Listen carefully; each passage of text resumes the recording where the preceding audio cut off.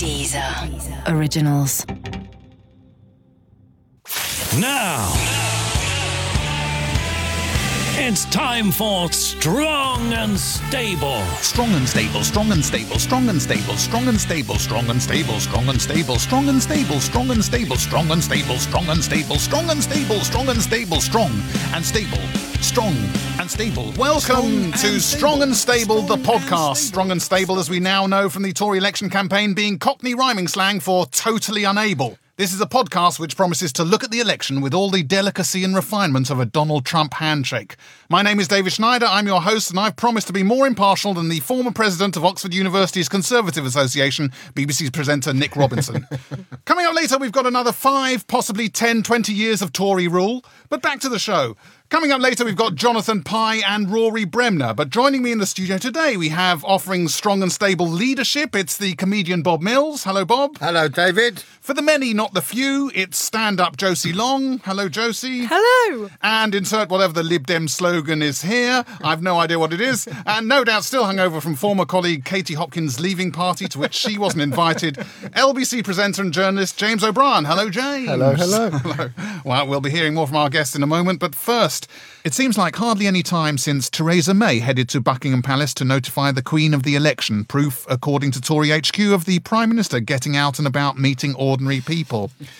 For those of you who've slept through the past few weeks, and if you have done, how I envy you, the election basically boils down to a choice between loads of free money for everything you want, that's Labour, and sitting in your own wee for hours when you're old.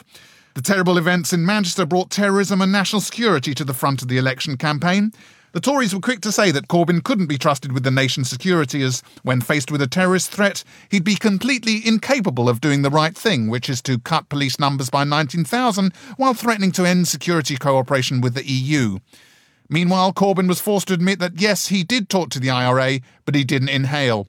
Meanwhile, UKIP tried to bask in their excellent local election results where they managed to win overall control of Tory policy. But UKIP support is now falling faster than a Chelsea player in the Arsenal box. In fact, you could say they're at breaking point, with voters telling them to go back where they came from, which is pleasingly ironic. OK, here we are. Guests! Have you been enjoying... James, have you been enjoying the election so far?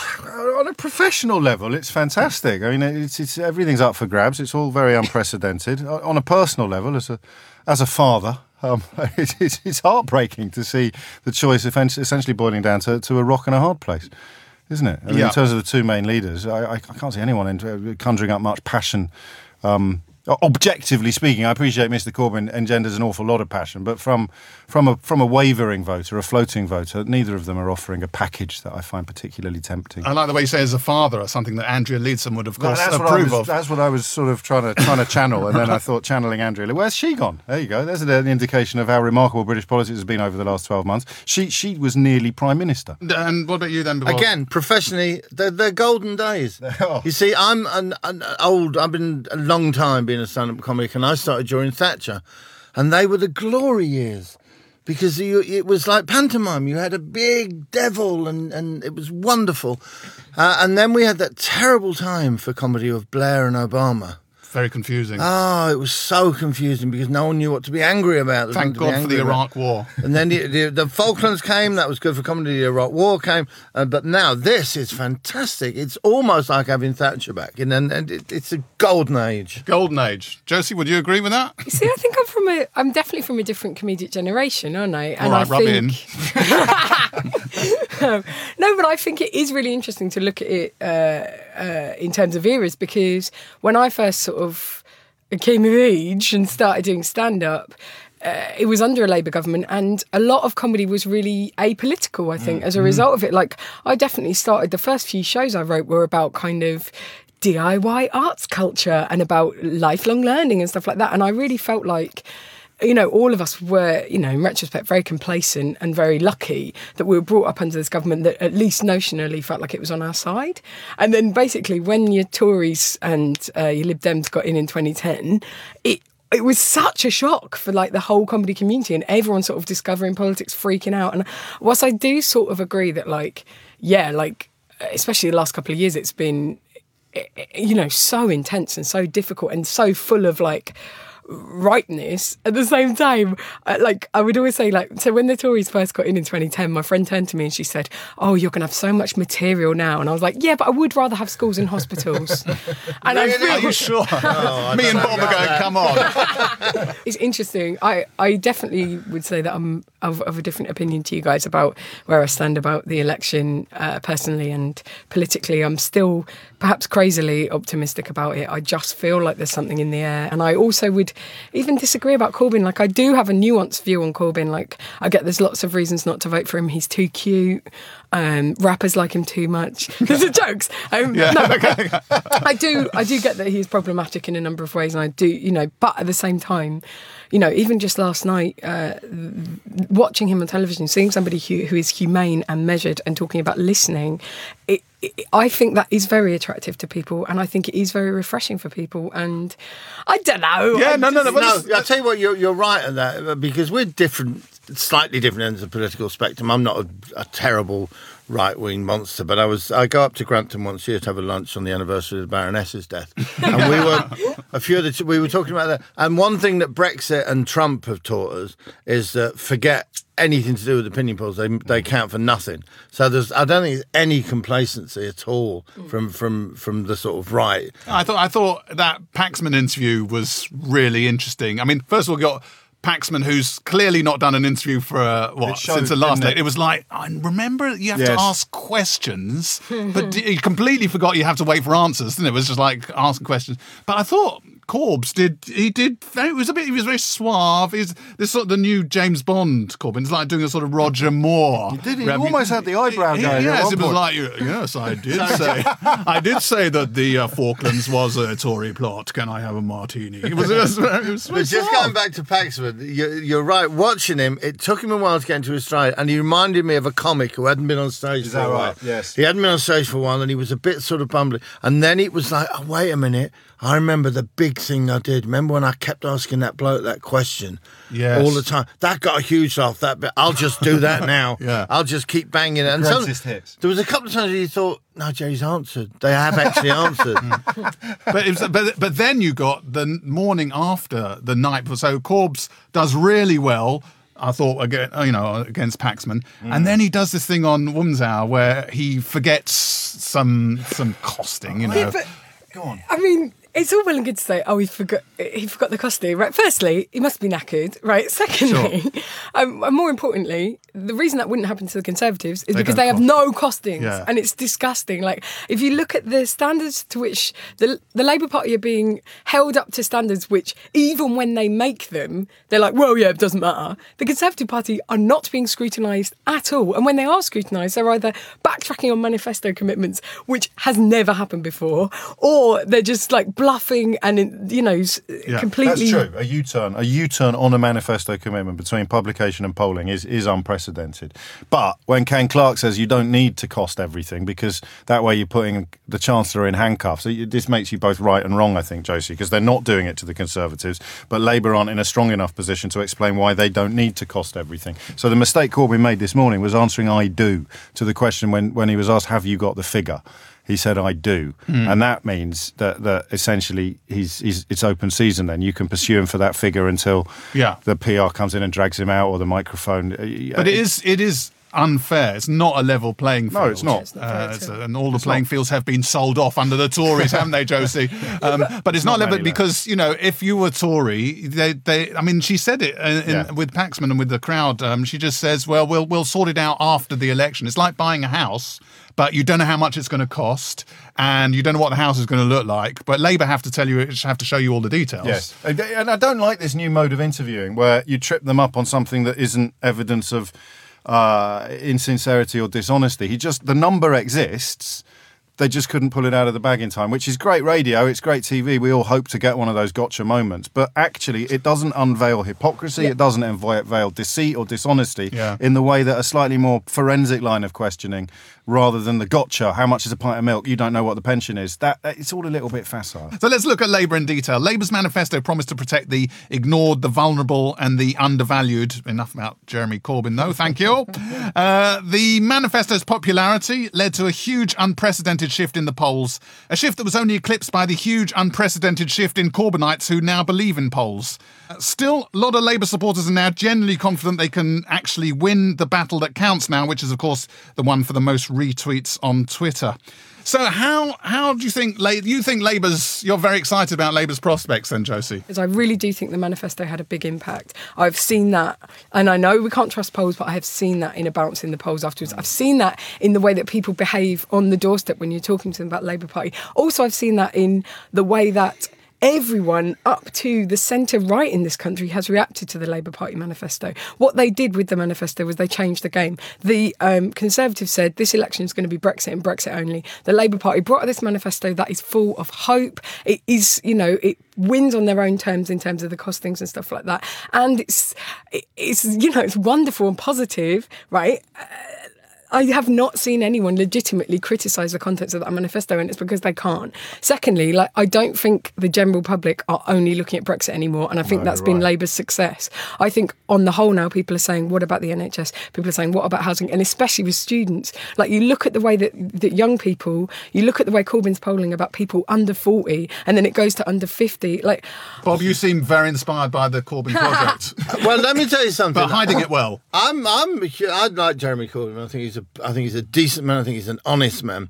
My problem, and maybe it's an age thing, and maybe it's the generation that I come from and the background that I come from, is that I can see the ones behind you. James, are you worried by these Stalinists behind? I know where Bob's coming from, and I mean I can just about conjure up enthusiasm for Jeremy Corbyn that was absent when he got the job. I'm afraid the day on which I can greet the words Home Secretary Diane Abbott with anything other than a shiver is a long, long way off. The weird thing for me, there's two things that are weird. Number one is that in Scandinavia, Corbyn wouldn't be a remarkable politician. His agenda would not be radical. It would be relatively straightforward, leftist, centre-left. It wouldn't even be kind of open to accusations of communism. And that works in Scandinavia. Scandinavia, in terms of social policy, a lot of other issues, performs a lot better than we do. Basic happiness.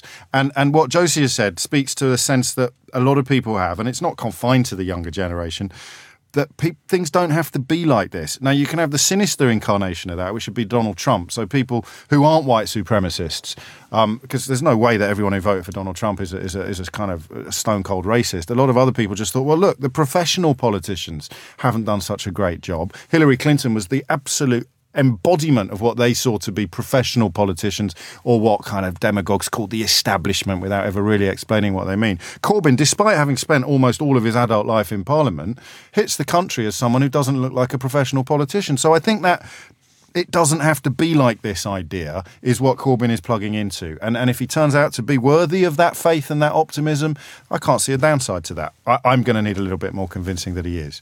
What about the point that James made that, Diane Abbott as Home Secretary? I mean, so as preposterous as imagining, I don't know, Boris Johnson as Foreign Secretary. I mean, that's something crazy like that. Exactly. That's a fair point. I think Diane Abbott is consistently treated with unfairness and bigotry, and I see her as a really admirable, long-term, brilliant MP. And do you think she's a good performer, though? Well, I really loved The Week, or This Week, whatever, when she was on with Michael Patil. No, yeah. Oh God. Silence. No, I'm trying to think. Every broadcaster's nightmare. Firstly, let's take that, right? Yeah. So she gets one figure wrong in all the papers for weeks on end, mocked, on all the jokes mocked, right? Then you have Philip Hammond, who has a black hole in his budget, and that's let go. You have Conservative politicians who are far less competent than her, who've dealt with a minuscule amount of the pushback and of the prejudice that she's dealt with. Yes, that was a real highlight. I think the amazing thing for me, the amazing thing is just seeing how good at campaigning Corbyn is. He's so good. I mean, and for me, as someone who was so wanted us to remain, it's almost like when you've got a girlfriend and you've been out with her for 3 years and she says, no, I don't like Chinese food. And then you see her in a Chinese restaurant with a new boyfriend and she's loving the Chinese food. You think, well, why wasn't he like that with the referendum? Who was the girl that didn't like the Chinese food, Dave? I can't let it go. It still hurts. I can't let it go. I mean, this is 30 years ago. The most important election that this country's faced in a lifetime. And yet it's still bug it's amazing in your how brain, these things stay with you. It's like, some of the things that Corbyn said back in the day. But my theory is, get Corbyn for campaigning, Yeah. and have another leader for the 5 years in between.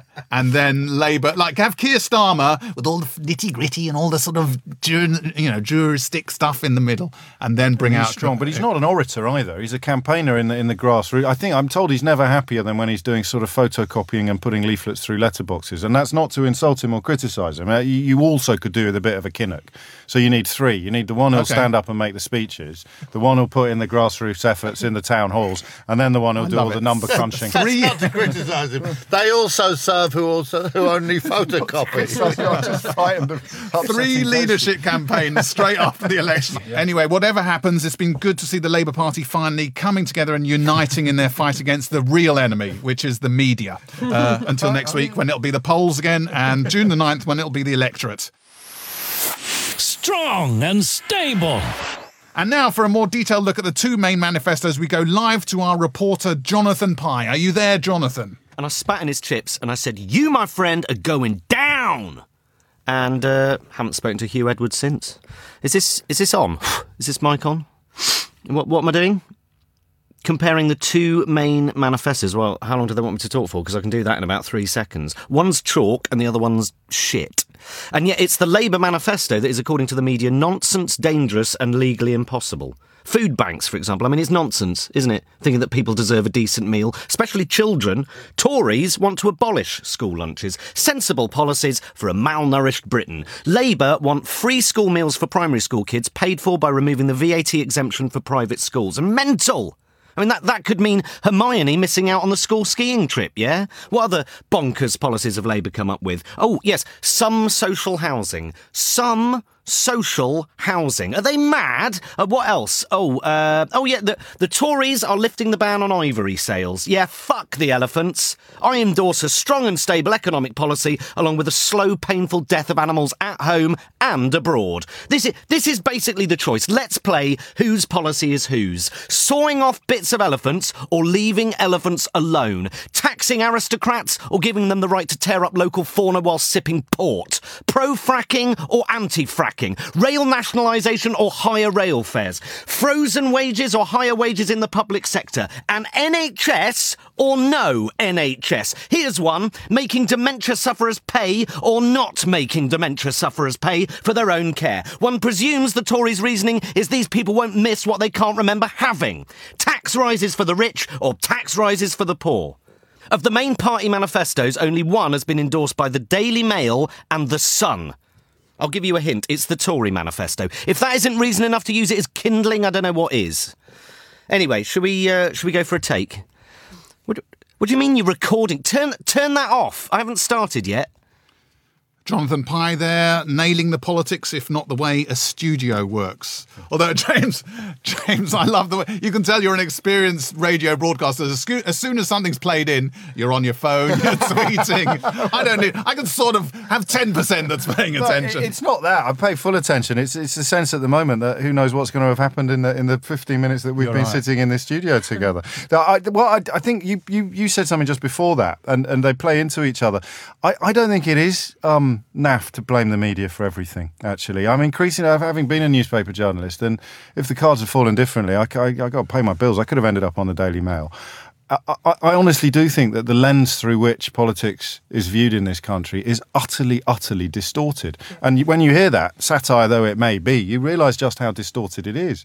People persuaded to vote against their own interests because they've been successfully convinced that they're in the category of winners. And in fact, they're not. And you could probably apply that to Brexit as well. So a lot of the stuff in the manifesto that he picked up on is actually good for everybody. But nobody wants to be perceived as needy. They'd rather be perceived as greedy. So let's look at the Tories now. Let's see if I can bring us back to that.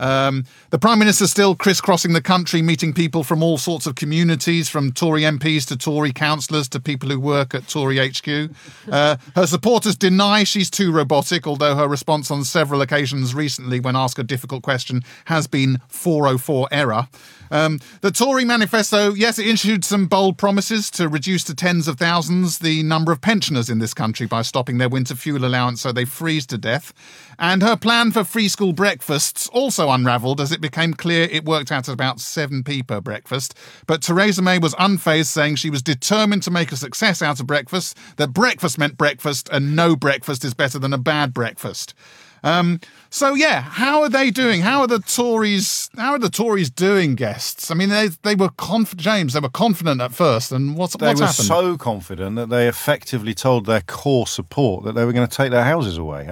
Think about call it hubris or just call it astonishing presumption that you could announce a policy that's a little bit more nuanced than some of its critics allow, but is so fundamentally unconservative. And making life a little bit harder for businesses as well, which, again, went down like a cup of cold sick. And it hasn't worked. I mean, it is by far the worst Conservative campaign I can remember seeing. What's she selling? I don't know what she's selling strength and stability. That's already a busted flush. So now they're doing what they always do when Linton Crosby's in the box seat and just focusing on the negatives of the opposition. So what you're going to get for the next week, you saw it already in a speech she's given today, all you're going to get is you can't trust Jeremy Corbyn. The terrorism stuff hasn't stuck, which surprises me. Speaks of a ill-informed, perhaps, or a younger electorate who for whom the IRA shadow is not as dark and ugly. No, some of the stuff he did with fully paid up members of the IRA was fundamentally unforgivable, but it hasn't stuck. And so they're going to have to look around for something else. And all they're going to come up with is the general air of shabbiness and incompetence. And that'll be their attack line, because they've given up trying to sell her, so now they're reverting to type and attacking the other Yes, fellow. just today I saw a sign that actually said, behind it said, Theresa May and the Conservatives. Yeah. So it's not just Theresa May's team now. It's coming out. And that's on the It's what they posters. did with Rod Stewart and the Faces. Yes. Exactly the same thing. Diana Ross and the Supremes. Yes, exactly. Yeah. Well, I think what they did... And that happened just after she U-turned on the dementia tax, Yes. Diana Ross, didn't it? So, yeah. I think what they did was they didn't need to have an election, but I think they had a meeting. They said, you know what, we could really smash this lot up here now, because we've got the Brexit, and we could have an election. We only need a month, and we could just make it about one thing. Yeah. We just make it about Brexit, and we could keep saying, simple. There's Juncker and Merkel. Who do you want this side? Do you want Theresa May, if she represents nothing to you at all, it gives you a sniff of Thatcher, and we know how she dealt with the Europeans. No, but that's what people want in Brexit. They want someone like that. What they don't want is a slightly woolly sort of bloke with a beard who could have, I don't know, I think I'll just do what's for the best. So that was the whole point. And I think what shocked them is the fact that over the last few weeks they thought, why are you bringing all this other stuff in? Yeah. It's not about the NHS. Stop them talking about the NHS like it's an election, like some kind of general election. Has slightly muddied the waters, I think, for her. Josie, how do you feel they're doing, the Tories? Well, I think they're doing really badly. I really do. Like you say, they have nothing positive to offer. And the things that they're pretending to offer are clearly demonstrated to be wrong by them. But saying I'm the best person to negotiate. It doesn't seem to matter. That was the thing at the end of the sort of Paxman interview, where she'd been awful, and then she just said no deal is better than a bad deal, and people should. She could say, I'm going to feed every puppy in the land razor blades, and people go, I don't know about that. And then she'll say, but no deal is better than a good deal. Let's vote for her. And it's the rhythms of the language. I used to do the Alan Titchmarsh show on daytime television, and the audience were slightly senior, and they'd come in on in charabancs from the provinces and sit in the, and we realised after a while you could get a round of applause regardless of what words you used if you just said them in the right way. So you'd be sitting there saying, and another thing that's very important to remember is that cheese and Branston is the best sandwich ever, and they just all wake up and start clapping. And there's a little bit about that with the Brexit means Brexit, and the no deal is better than but what the hell does that even mean? No deal is better than a bad deal. One thing I'd say to Josie, oddly, the dementia tax, the social care tax, is quite a left-wing policy. And the idea of all these Jeremy Corbyn fans cheering the U-turn, which effectively means that people lucky enough to have assets in excess of £100,000 had no limit on how much they could end up paying. It would have been a wealth tax, and it's ended up being cheered by people who should be in favour of wealth taxes. Well, what I would say is it does unfairly punish people With that suffering particular for condition. dementia. Who need care at home rather than in hospital. Also, it doesn't solve the problem of social care funding. It doesn't solve the NHS crisis. It doesn't solve the social care trouble that we have in this country. So it's all well and good to say, oh, well, that's sort of a bit lefty because it's taking money from people, so why aren't you behind it? But you sort of have to look at them both compared to one another. It was an odd thing to cheer. Well, I think it wasn't so much cheering that people were doing. It was pointing out that this was a cruel policy. I'm not cheering the policy. I'm cheering the weakness that it exposed. The demonstration of weakness. Go on, Josie. But the other thing I'd say is that, Labour were putting in other progressive measures to try and make society more equal. They are trying to address structural inequality. It's not like they are not doing anything and they're pretending, then the Tories are doing all this righteous stuff. The Tories do one policy that if you skew it through certain things, it's like something like right to buy. You can go, oh, that's progressive policy, but then what they do with it is not progressive in the slightest. And then the consequences of it are not progressive. So I just don't trust that even if they're doing something that notionally seems to be shutting the wealth gap, that's therefore going to do it.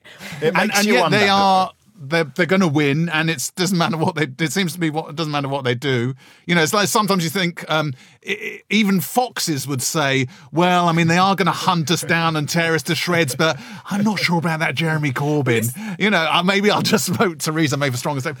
How is I look at the shambles of the Tories and look what they've done to the NHS and to schools, what have you, social care, and think, how are they going to win? And maybe it's the Daily Mail. Maybe honestly, but it's Occam's razor. What other reason can there be? And you only have to have a cursory look at some of the stuff in the editorial line, but also the comments on the website to see that people are living in cloud cuckoo land. They are utterly, utterly deluded. We could do some good trade deals with cloud cuckoo land. Actually, we need to. Actually, I think cloud cuckoo land have just said that the EU trade deal is their top priority, and the UK is going to have to go to the back of the queue, like everybody else. But are you inspired at all, Bob, to vote Tory this time round? Me? Yeah. If the Tories win the election, I will leave the country. Really? Yeah, I've got a little place in Devon. I go to watch the elections, and if it looks, you'll go down to the country. Yeah, it looks as if we're winning by about 3:00. I'll hop back up to London in case they want to do any lunchtime. No, I've always been, and your politics are put on you at a very young age, and unless you then go to university and have them changed, they stick with you. And at a very young age, I didn't like the left. It was as simple as that. It was things that happened in my life. But was it a girl in a Chinese restaurant? It was a girl in a Chinese restaurant, yes. Falafel restaurant. Oh, we didn't have Chinese restaurants back then. But no, I just think that here's the thing with Brexit. I think for as apocalyptic as it felt, and as apocalyptic, I can foresee a point similar to the euro, where in 5 years' time, maybe 10 years' time, we will look back and breathe a sigh and think, thank God we got out of that while we had a chance. Why? Because I think it's a crumbling edifice. What amazes me, and again, I'm not a political scientist, but what amazes me is that people who are quite rightly outraged by the old school tie and people looking after themselves and people at the top making sure that they are looked after and all their mates are looked after and the people beneath them can pretty much go to hell because they don't care about them, should not look at Brussels and look at the European Union and think that's what that is. It's not though. It's a huge. It's flawed and there's a degree of cronyism there. But an average consumer of French or German media would simply not recognise the depiction of Brussels that we get spoon-fed. Can I just ask one last thing about the Tories, and that's about national security and how they're... I think that seems like what they're trying to do now is they're trying to say... Theresa May said the other day, she said yesterday, because I'm thinking about when this is going out. Theresa May said yesterday that we mustn't send Jeremy Corbyn naked and alone into the negotiating. I agree with that. And I endorse this. I think He would have been naked. That's what she said. idea. She said he would be naked and alone in the negotiating chamber, which isn't even true. If he's going to be naked, everyone else would be naked. Yeah. Tusk, you get your Junkers out. So, but anyway, she's trying to think of him weak on Brexit, but also national security. Miss Long, you seem like you want to say something. She fails on her own terms, right? She cares so much about internet national security that she won't renew internet's security for the NHS, and we get hacked, right? She cares so much about police numbers that she laughs at people saying we don't want you to cut the police in 2015. When she was the Home Secretary on her watch, she presided over all these things being cut to ribbons. Like, all you can say is she's either lying or she's completely incompetent about it. Like, on her own terms, she's not delivering. Strong and stable. Boris Johnson's been busy being hidden from view as much as possible, surfacing only rarely to call Jeremy Corbyn a mugwump, the oddest thing anyone's called him apart from this country's next Prime Minister. Oh, God, I hate being neutral and impartial, having a go at both sides. Anyway, so here's our Foreign Secretary. Any resemblance to Rory Bremner is entirely coincidental. The sheer scale of this election is unbelievable. We have a wonderful policy on recycling.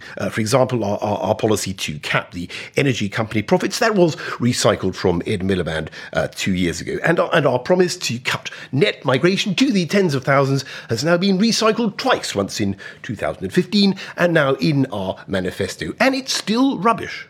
Look, Theresa May is quite right. I mean, Jeremy Corbyn is peddling false claims and fear and scaremongering. And frankly, that is our job. In fact, we got a whole bus devoted to that. Now, look, I think it is vitally important that those of us in the government, in the cabinet, get out and about and travel the length and breadth of this great country. Because if we weren't doing that, we would have to focus our minds on the phenomenal complexities of Brexit. And the longer we can avoid that, the better, in my view. You're listening to Strong and Stable. I have to say, of all the cheekiness that the Tories show with, like, we are the party of working people, as they charge working people to uphold workers' rights and tribunal fees, or all those things that they do. Boris Johnson's tweet the other day saying, you can't trust Corbyn, from the man who put on his bus 350 million. I'm impressed by his cheek. I don't know. You see, they always bring that bus up, and to me, the bus thing is one of the kind of dividing things between one truth and fiction. Well, no. Well, between what people think, what the opinion that people have of the electorate and the actual electorate. Yeah. People were under the impression that people saw that bus and said en masse, now you got to vote for that because every week we'll have 35 million quid, whatever it was, right? Whereas most people in this country, they may not be politically eloquent, but they do know, life don't work like that. If I'm on my house and I'm paying this 200 quid a week, I have to pay that back for that bailiff thing. Once that's finished, I haven't suddenly got 200 quid extra. There's other stuff that needs paying. A lot of people have said I voted because even in that debate, the Paxman debate, one of the questions said I voted for Brexit because of the 350 million. And where do you think they got the number from? The 350 million. This is allegedly the gross contribution that we make, and then you have to subtract all of the subsidies, all of the benefits, all of the soft benefits that you can't put a price on. You read Dominic Cummings, who was heading up the Vote Leave campaign. You read him on how they came up with that number and why. And I think, Mr. Mills, some scales may fall from your eyes. Yeah, but I don't think it was mattered as much as people thought. I still think if you go to most people who voted Brexit and said, why did you do it? I don't think... No, mate, they think there's a pot of money that we're currently pissing up the wall, pardon my French, and suddenly we're going to be able to spend it on the NHS. The bottom line is that when we come out, we will almost certainly be worse off. So even if there was a pot of money that we were wasting, it's going to be empty. Josie, just quickly. What I would say is doubtless these claims are influential, even if people don't believe them wholesale. Exactly. I was talking to a lady on the day of the vote on the train back down from Scotland, and we had a long chat because she voted Brexit and obviously I voted Remain. And she was saying to me that she was a Labour Party voter and the reason that she did it was because of the NHS. And I was very upset and I was like, but obviously you must know that bus thing is a lie. And she went, I'm not stupid, of course I do, but I do think there'll be more money for the NHS now. And basically what had happened was all of this campaign still influences your thinking. It's the same with the fact that, you've got the Daily Mail, you've got people's parents who say, I don't read the Daily Mail in earnest, I read it for fun, but the drip, drip, drip is still influential. It's like the fact that you've got people who were convinced that Jeremy Corbyn is one thing, see him speak making and then change their minds. They may well not consider themselves to be supporters of the media that vilify him, but it affects you because it's the discourse. No one's immune to it. And so the fact that they made these claims over and over again, it gets in there somehow. Strong and stable. So I just want to end with a quick fire round. So just tell me, I'm going to give you a pair to choose from, and just tell me which is your preference. Are there points? Sorry? Are there points? There are points, and points mean no prizes. Right. So yeah. I guarantee £350 million a week for you if you win this. Okay. Yeah. Make it worth it for me. Okay. Josie, strong or stable? I'll go for strong. Strong, is correct. Bob, Diane Abbott or Boris? Boris, 100%. James, private or state-owned? State-owned. Okay, thank you. You didn't say Josie? which state. He means the French state. Well, for our this is the other Daily Mail thing, isn't Yes. it? Is that we cannot have state-owned utilities in this country unless they're owned by the German state or the French state or the Dutch Chinese state or the Chinese state. In which case, by queue, form an orderly queue, boys. Excellent. It's all up for sale. I like everything lights a touch paper. What's the word? touch Paper. paper. Is it touch paper? Yes. I've That's never what done you manual like. labour in my Blue life. So touch I've never lit a touch paper in my life in the real world. Blue touch paper, not red touch paper. Blue, because yes. that's the only one that's effective. But that's also the only thing that causes things to explode and go up in the air. Liam Fox or an actual fox, Bob? I'm a lot You are like really foxes. thinking about No, it. I do like foxes, actually. I've got a couple around my house, and I've grown to love them. They don't often make noise, don't they?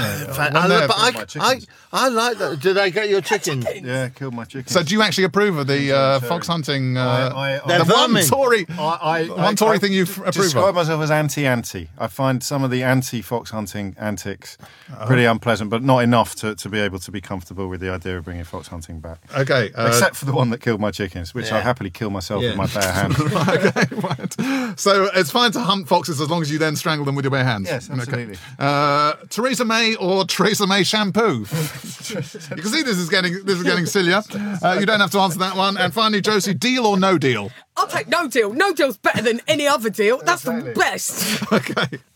And just if I go around and just ask what are your predictions for post-election, Bob? You got any predictions? Anything you think? I think that the Conservatives are probably going to win because I think they're starting from a position where it'd be almost impossible to do it. But let's say they don't, and let's say they don't. I think the worst possible scenario, I would rather have the Labour Party winning. I'd rather have the Liberal Democrats winning.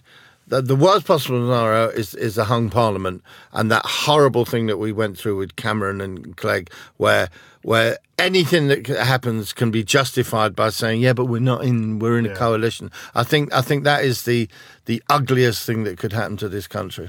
Really? What, people coming together to compromise in the middle? No, they don't. None of this compromise. They don't come together and so compromise.